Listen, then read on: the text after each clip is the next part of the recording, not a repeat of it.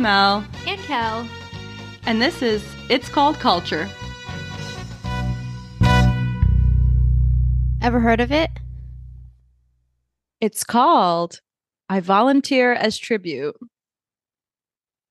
Ever heard of it? You've watched The Hunger Games, right? Actually, I have not. What? I have not. I know. I probably am the only person that has it, and I have not read the books either. Sorry. What? This is a shocking revelation to me. So when you said ever heard of it, the answer for you is no, you have not ever heard of it. But the reason that I said that was because this topic today, Azores settlement, initial colonization and settlement of the Azores. Every time I think about that concept, the question that goes through my mind is, who would volunteer for that? Yeah. Who would volunteer to be like, I'll go. I'll be the one that goes to the uninhabited island and has to make a life for myself. This is not CBS's Survivor. This is real life. You don't get a medic to come in if you have an issue. You are stranded. You're indefinitely. shipped off. So I have been very curious as to who settled, what was initial settlement like, how did they do it, what was this even all about? And then I got my grubby little hands on a book. And I'm going to read you the title of this book because it's a very big book. It is a very big book. And apparently in 1886, we also liked very big titles for books. So the title is The Azores, or Western Islands, a political, commercial, and geographical account containing what is historically known of these islands and descriptive of their scenery, inhabitants, and natural production, having special reference to the eastern group consisting of St. Michael and St. Mary, the Formigas and Dallabre Rocks, including suggestions to travelers and invalids who may resort to the archipelago in search of health, with maps and illustrations by Walter Frederick Walker. So how do you just narrow that down to a simple title? How do you search that on Amazon? It could have just been The Azores, period, by Walter Frederick Walker. Right. Or The Settlement of the Azores.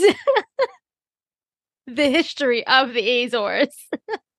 So again, this was 1886. So keep that in your mind. And why Formigas? Formigas is like the name. There's like some islands. Oh, yeah. Called the Formigas. Yes. Okay. Because they look like little ants. They're uninhabited. They're like separate from the Azores. Yes. Gotcha. My guy Walter, right? Is that his name? Mm-hmm. My guy Walter. I think he's British. Like, what business does he have writing about the Azores? Nobody knows. But we're gonna dig in because there was a lot of interesting stuff in this. As we learned, as you learned and you told me, there's a big mixture of people. So this was a 300 and lot of page PDF. Mm-hmm. I skimmed some of it, but there were some interesting chapters, and then some chapters that we'll come to in later episodes. Yeah, that we want to actually really deep dive into it. But let's get into the settlement chapter of this book, which I guess Santa Maria was the first to be discovered. And it was this guy, Gonzalo Value Cabral, Mr. Cabral. Were you like, whoop, whoop, tell me a relative? He's like my daddy. Okay. 1432, Santa Maria was discovered. And the book actually throws some shade on the Portuguese because it says, despite the Portuguese touting that they're like, great world-class navigators, it took them 12 years to discover the existence of San Miguel Island from Santa Maria. And you can literally see them from each other. Well, back in like 1432, they had no technology. You can see with your naked eye with the naked eye, I could see Santa Maria from San Miguel when I was standing there. So The Portuguese also like to drink. Okay. So 12 years. So in 1444, Mr. Cabral gets his little boat over to San Miguel. He brought a few friends and some African slaves. He had taken these friends and the slaves for the purpose of testing the fertility of the soil there. So, like, they had discovered this island was there. We're going to make a little initial trip over to see what it's all about. And we're going to test the fertility of the soil, see if it's something that we can colonize. So they entered through Povoção, which I think means like first settlement or something, like translated, if you translate that. It's first something, yeah. Povoção, and that's like right next to my dad's village. It's the next village over. That was like the initial settlement area where he dropped his friends off and he was like, see ya. I'll be back. I'll be back.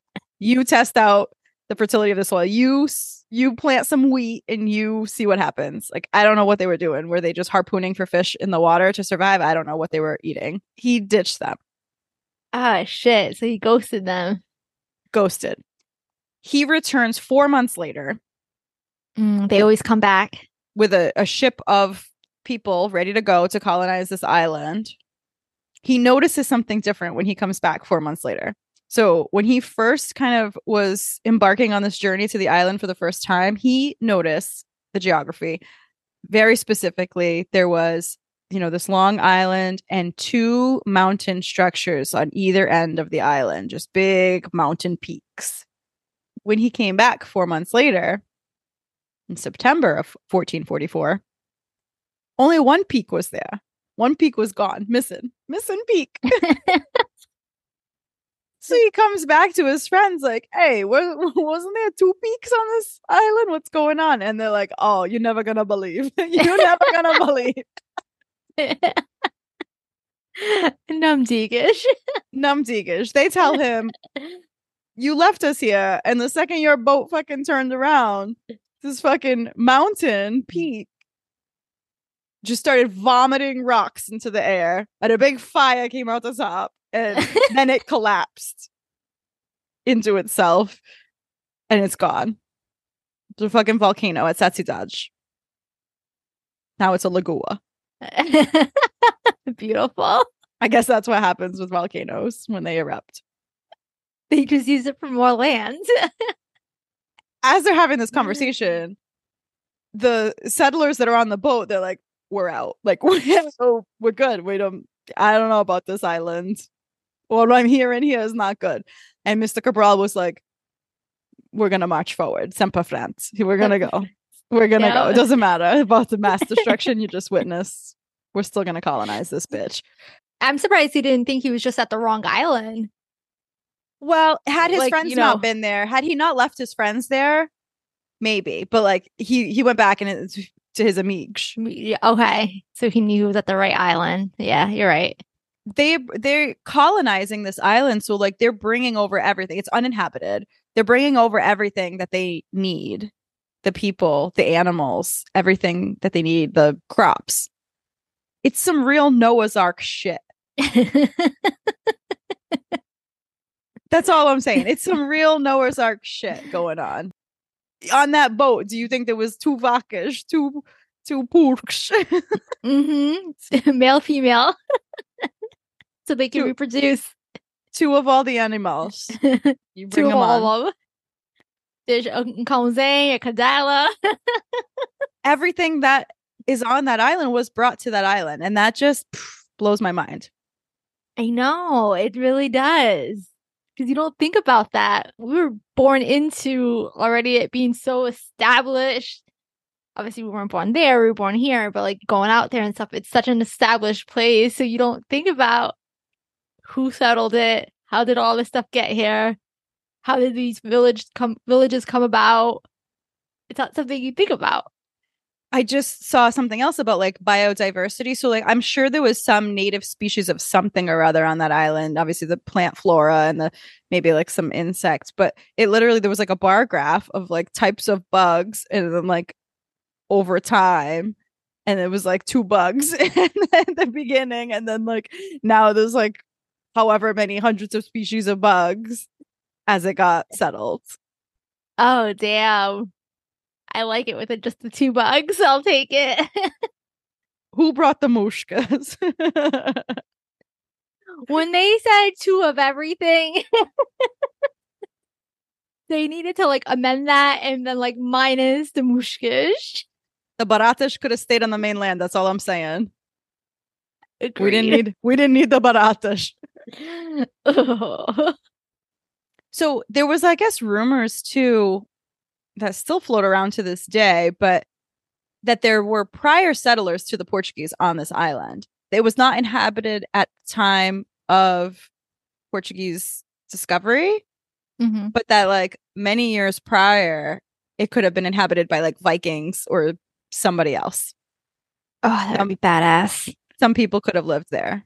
I love Vikings. But they were not still there. They clearly were just either wiped out by natural disaster or they were like, this place fucking sucks. Let's get out of here. Yeah. Man. Viking men, there's something else. So I think a lot of the reason that they think that is because of the stones. Whenever they see like big stones in weird Positions. situated in weird ways, or like there was some rumor that there was like some inscriptions on stones or something. Yeah. That's what they used to kind of say, I think there were inhabitants prior to the Portuguese. Side note, in my research of the Algarve, because I'm visiting soon, I just saw something about like they uncover like dinosaur footprints in the fucking Algarve. Oh, that's awesome. Oh, that's badass. Yes. Like giant dinosaur fucking Oh, I did footprints. not hear about this. That's awesome.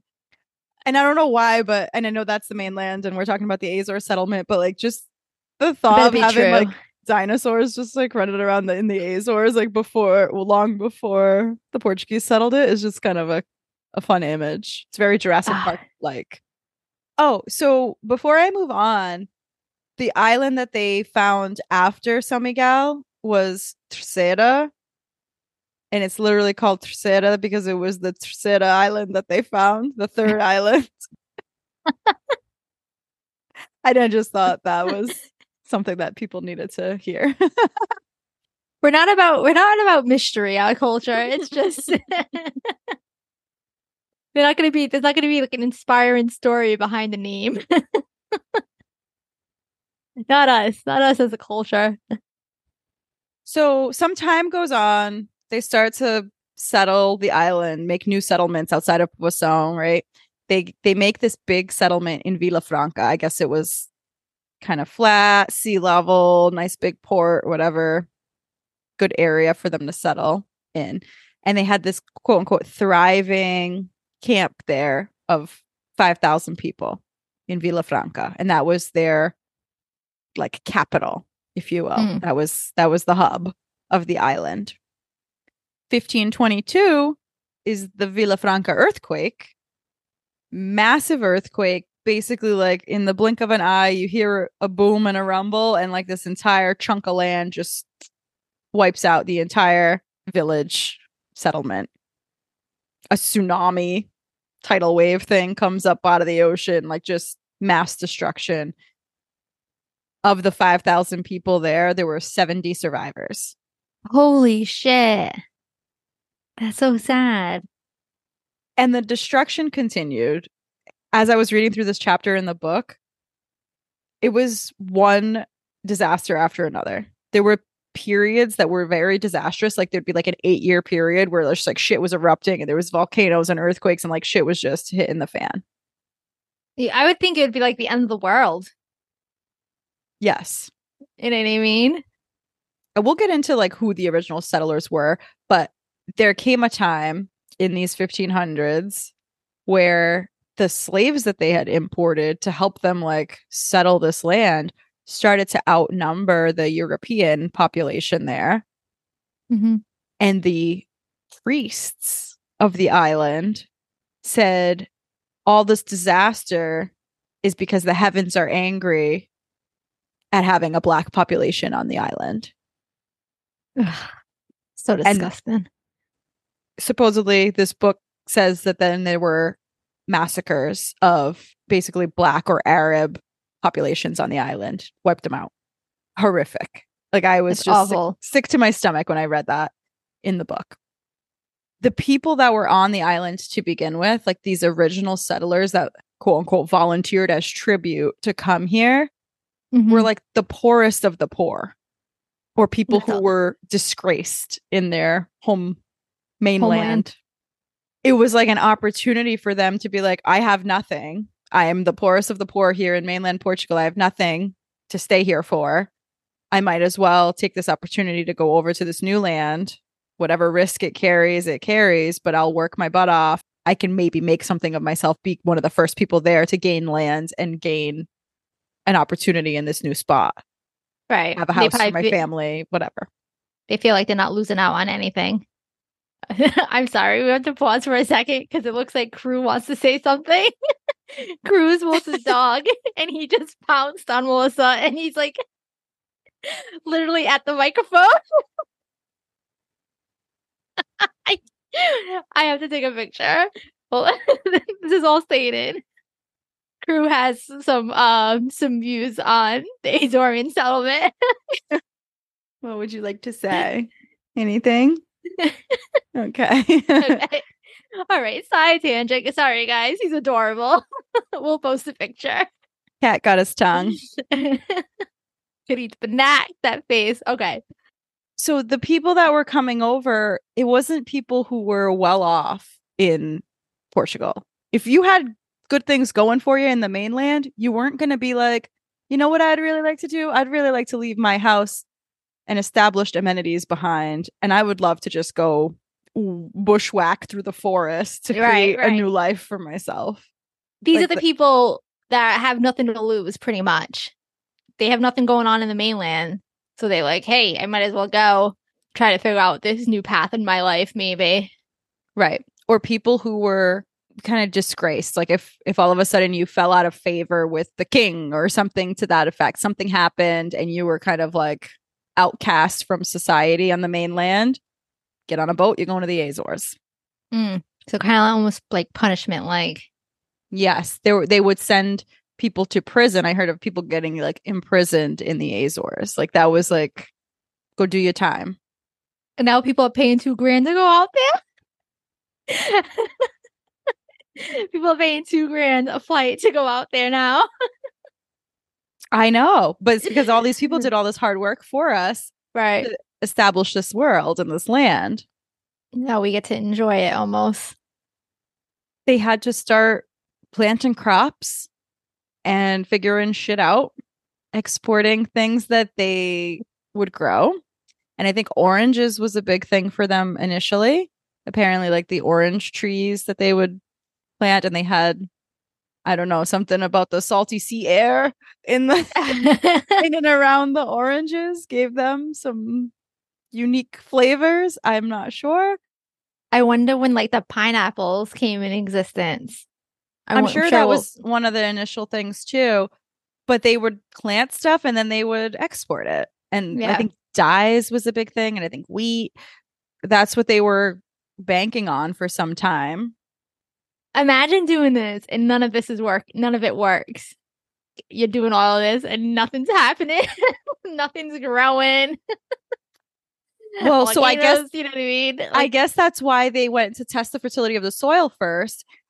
This was very eye-opening to me too, because I don't know why, but like volcanic ash and like a volcanic soil to me sounds like it's fucking infertile as hell, but apparently it's fertile as hell. Okay. Yeah, I guess, because it worked. Doesn't it seem like it would not be fertile? And how are they testing the soil? You fucking put some seeds in there and you wait. God damn. They're not taking it to a laboratory. They didn't order like a kit online. No, they didn't Amazon a soil testing kit. They tested it and they said it was super fertile. And so that to me was like, oh my God, all this time I thought that like I just have like a super brown thumb and that, oh my God, my ancestors are just so amazing and they could just grow anything and like they're so good. But literally they have like the magic soil Like they could fucking just throw anything in there and it's gonna grow. So we need some volcano ash so we can plant our stuff. Yes. There was sometimes that it would talk about these volcanic eruptions and how much ash would go into the air that it would cause like blackout conditions. That's insane. And just blacked out and everything's covered in ash. And like the amounts of ash, just to like fathom this, it was like, oh, it'd be anywhere from 2 feet to 17 feet deep of ash in certain places, like snow drifts of ash. Oh my Like, God. And you're like inhaling that. It's like obviously not good for your respiratory system. no. They said that Tercera, so like during one of the times when a volcano erupted on San Miguel, the Atlantic winds, I don't know, bring the ash over and it was reaching Tercera for the entire year. It was raining ash in Tercera. And in Tercera's history, it's marked as like the year of the cinza, the year of the ash. Yes. Oh man, that's kind of like what happened to us this past summer with like the Canada wildfires. While they were unfortunately going through that, we were getting the smoke from the wildfires down towards us. Yes. Oh my God. And like New York had it too, really bad. So picture a year straight like that. I would die. You probably would die because if you're breathing that in. So, like, for instance, the oranges that I was talking about in this book, it would talk about all the methods that they would use to propagate and to make sure that their orange plants would fruit sooner. Because if you go from a seed, it takes a really long time to fruit. But if you already have one orange tree and you like cut off a branch and you do this special method of propagating that branch into the ground, then you'll get fruit faster. And they had all these crazy methods that I was reading and I was like, oh my God, I need to learn from this book from 1884 of how to propagate an orange tree. It was very wild. And I'm like, they know all these things. They knew all these things and how to do this. Yeah. And then somehow, as time went on, after America was settled, and I think Florida had orange trees from the Spanish colonization or settlement there.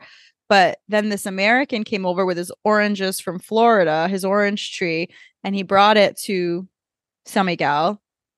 And with it, he brought like some tree disease, some bug, some ailment of this orange tree unknowingly. And it like spread through all the crops and killed all the crop. Like all the orange trees were diseased because of it. And this is why when you're at an airport and they yell at you to throw away your fruit or you can't bring fruit over or certain plants you can't bring over. This is why, guys. This is why customs has rules. And what was this Florida guy doing? Like, what business did he have in San Miguel? Why did he bring an orange tree? They already had orange trees. They don't need your freaking Florida navels. I second that. So I don't know. I just can't imagine what life was like. Oh, agreed. Oh my God. It's like such a simple life. No technology. None. Zero technology of any way. Another thing that was talking about the crops and it was talking about corn and how corn was such a major one for them. And it went through like the whole thing about the corn and what the corn was used for. It talks about the corn and the mattresses and all that stuff, right? The husks in the mattresses. And it specifically said something about the husks is like a bug repellent. Like the bugs don't get into it. It doesn't create bioorganisms and bugs in the husks of the corn. Because remember we asked about that? We're like, why is this not full of bugs and rotting in the mattress? And it talked about that in this book. But then it also talked about how corn on the cob was like good for your teeth. And it was like how they clean their teeth, like by eating corn on the cob or something. Like it was like a toothbrush. Like I was like, okay. Oh, that's fascinating. Yes. Like, all right. I mean, like, you're gonna get the little kernels stuck in between your teeth, but like maybe it's like the action of doing that is like a toothbrush. Kinda. Oh my God. Wait, so did our parents not use that?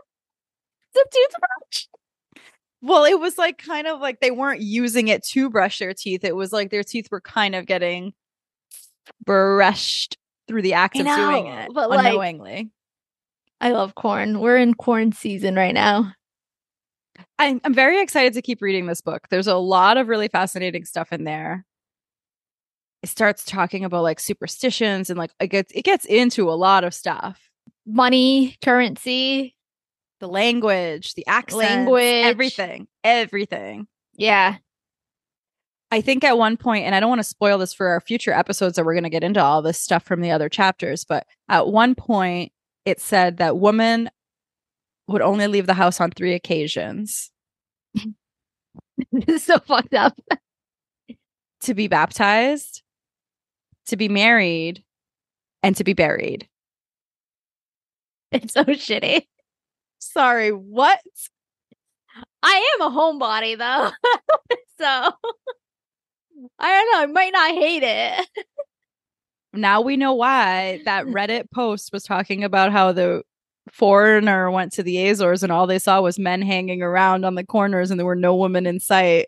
And they were like, where are all the women? They're inside. If it ain't their Betzod, if it ain't their casament or their funeral, they're inside. Just women got treated like crap all throughout history.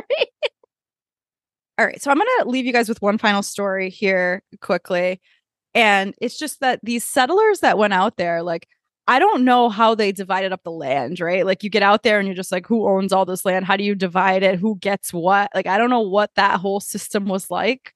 Like, maybe you work the land and then you own it. Everything was a handshake deal. Everything was verbal contracts. Like, there was no paperwork shit, right? Nada. There was a lot in this book about like renting or leasing the land and money that you got paid to have people farm your land, a whole bunch of stuff, right? My dad, to this day, he owns the house that he owns in the village. That's the house he grew up in. Him and his siblings still own that. They have paperwork for that. That's all official status, right? But then you go down to the waterfront, the little Faja, like I call it, the Fajan, Faja de Collier. You go down there. They have a little house that my grandfather built down there. However, when we ask my dad about the ownership of that, he gets a little squirmy and you're like, what is going on? What's the situation? And like, if he wants to do work on that house, like he can't because he doesn't have paperwork for that. And I'm like, why don't you have paperwork for this? And he says his grandfather, so my dad's grandfather, my great grandfather, owned a piece of land in that area. Mm-hmm. That land, for whatever reason, was not buildable for a house. He wanted to build a little cabin cottage thing down there. He went to some neighboring property owner and said, you have all this land here. Can I do a little swapsy, I don't know, handshake deal? Can I have a little corner of your lot to build my house? Because I can't build on my own. Whatever. They did a little shakarooski. My great grandfather built the house with my grandfather on that plot. Is there paperwork that says we carved out this section of our property so that you could build this house on it? No. So, unlike the books, this house that my dad says he owns is on some other guy's property. This other guy has paperwork for his property, and my grandfather just happens to have a house that sits on the corner of it. And so both guys who were involved in the handshake agreement are no longer with us in this world. Okay. They've passed on. And so I keep telling my dad, I'm like, so Dad, like, he's like, oh, I got to sort that out next time I go out there. I'm like, well, you were just out there 2 weeks ago. So why didn't you just do it while you were there? It's always the next time I go out, I got to sort that out. Right. Like, they don't want to deal with it. You were just there. Yeah. Why did you not sort it out? Why are you saying the next time I go, I'm going to sort it out? And I said, Dad, how are you going to sort this out? You're going to go to City Hall, Casa de Pouv, I don't know, where do you go, right? And you're going to say, oh, there was a handshake agreement between two people who no longer have a hand. Like, R.I.P.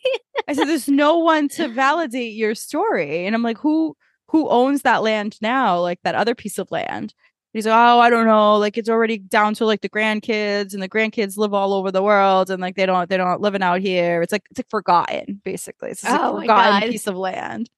I'm like, so how do you contact these people and be like, oh, your vis-a-vis told my granddaddy I could have this house over here. Does your dad have a key to this house? Yes, he has Whatever. a key. He has been fixing it up over the years. And every time he goes out there, every year, he has to bushwhack the bamboo from the immediate area so that it doesn't overtake the house. Yeah. And so I'm like, you got to get like squatters' rights at a minimum to like, I've been maintaining this house for the past 40 years. And it's livable? When I went 20 years ago, it was just like a concrete Okay. room. There was no bathroom. There was nothing. But now they've put a bathroom in it. And I think it might have electricity. Maybe not. Maybe solar. I don't know what the situation is. I've been there, but it's not like, I don't know that I would stay a night there. But oh, okay. it's more of like maybe you day trip there. They're trying to set it up so that you could stay there, but there's no amenities. There's no amenities. It's a little cottage. It's like a beach cottage in the mountain at the waterfront there. It sounds lovely, though. You have to hike up to it. Like you can't drive to it. You have to hike like, with a hiking stick to get up to this little cottage. But you just need to get the paperwork squared away. Nobody knows who owns this house. So it's about that time. Thanks for listening. If you're enjoying our podcast, please just give us a review on whatever platform you're using to listen to us. You can also visit our website. It's folkandfad.com. And you can also send us an email, mail@folkandfad.com. And for Instagram, you can follow us at _it's called culture.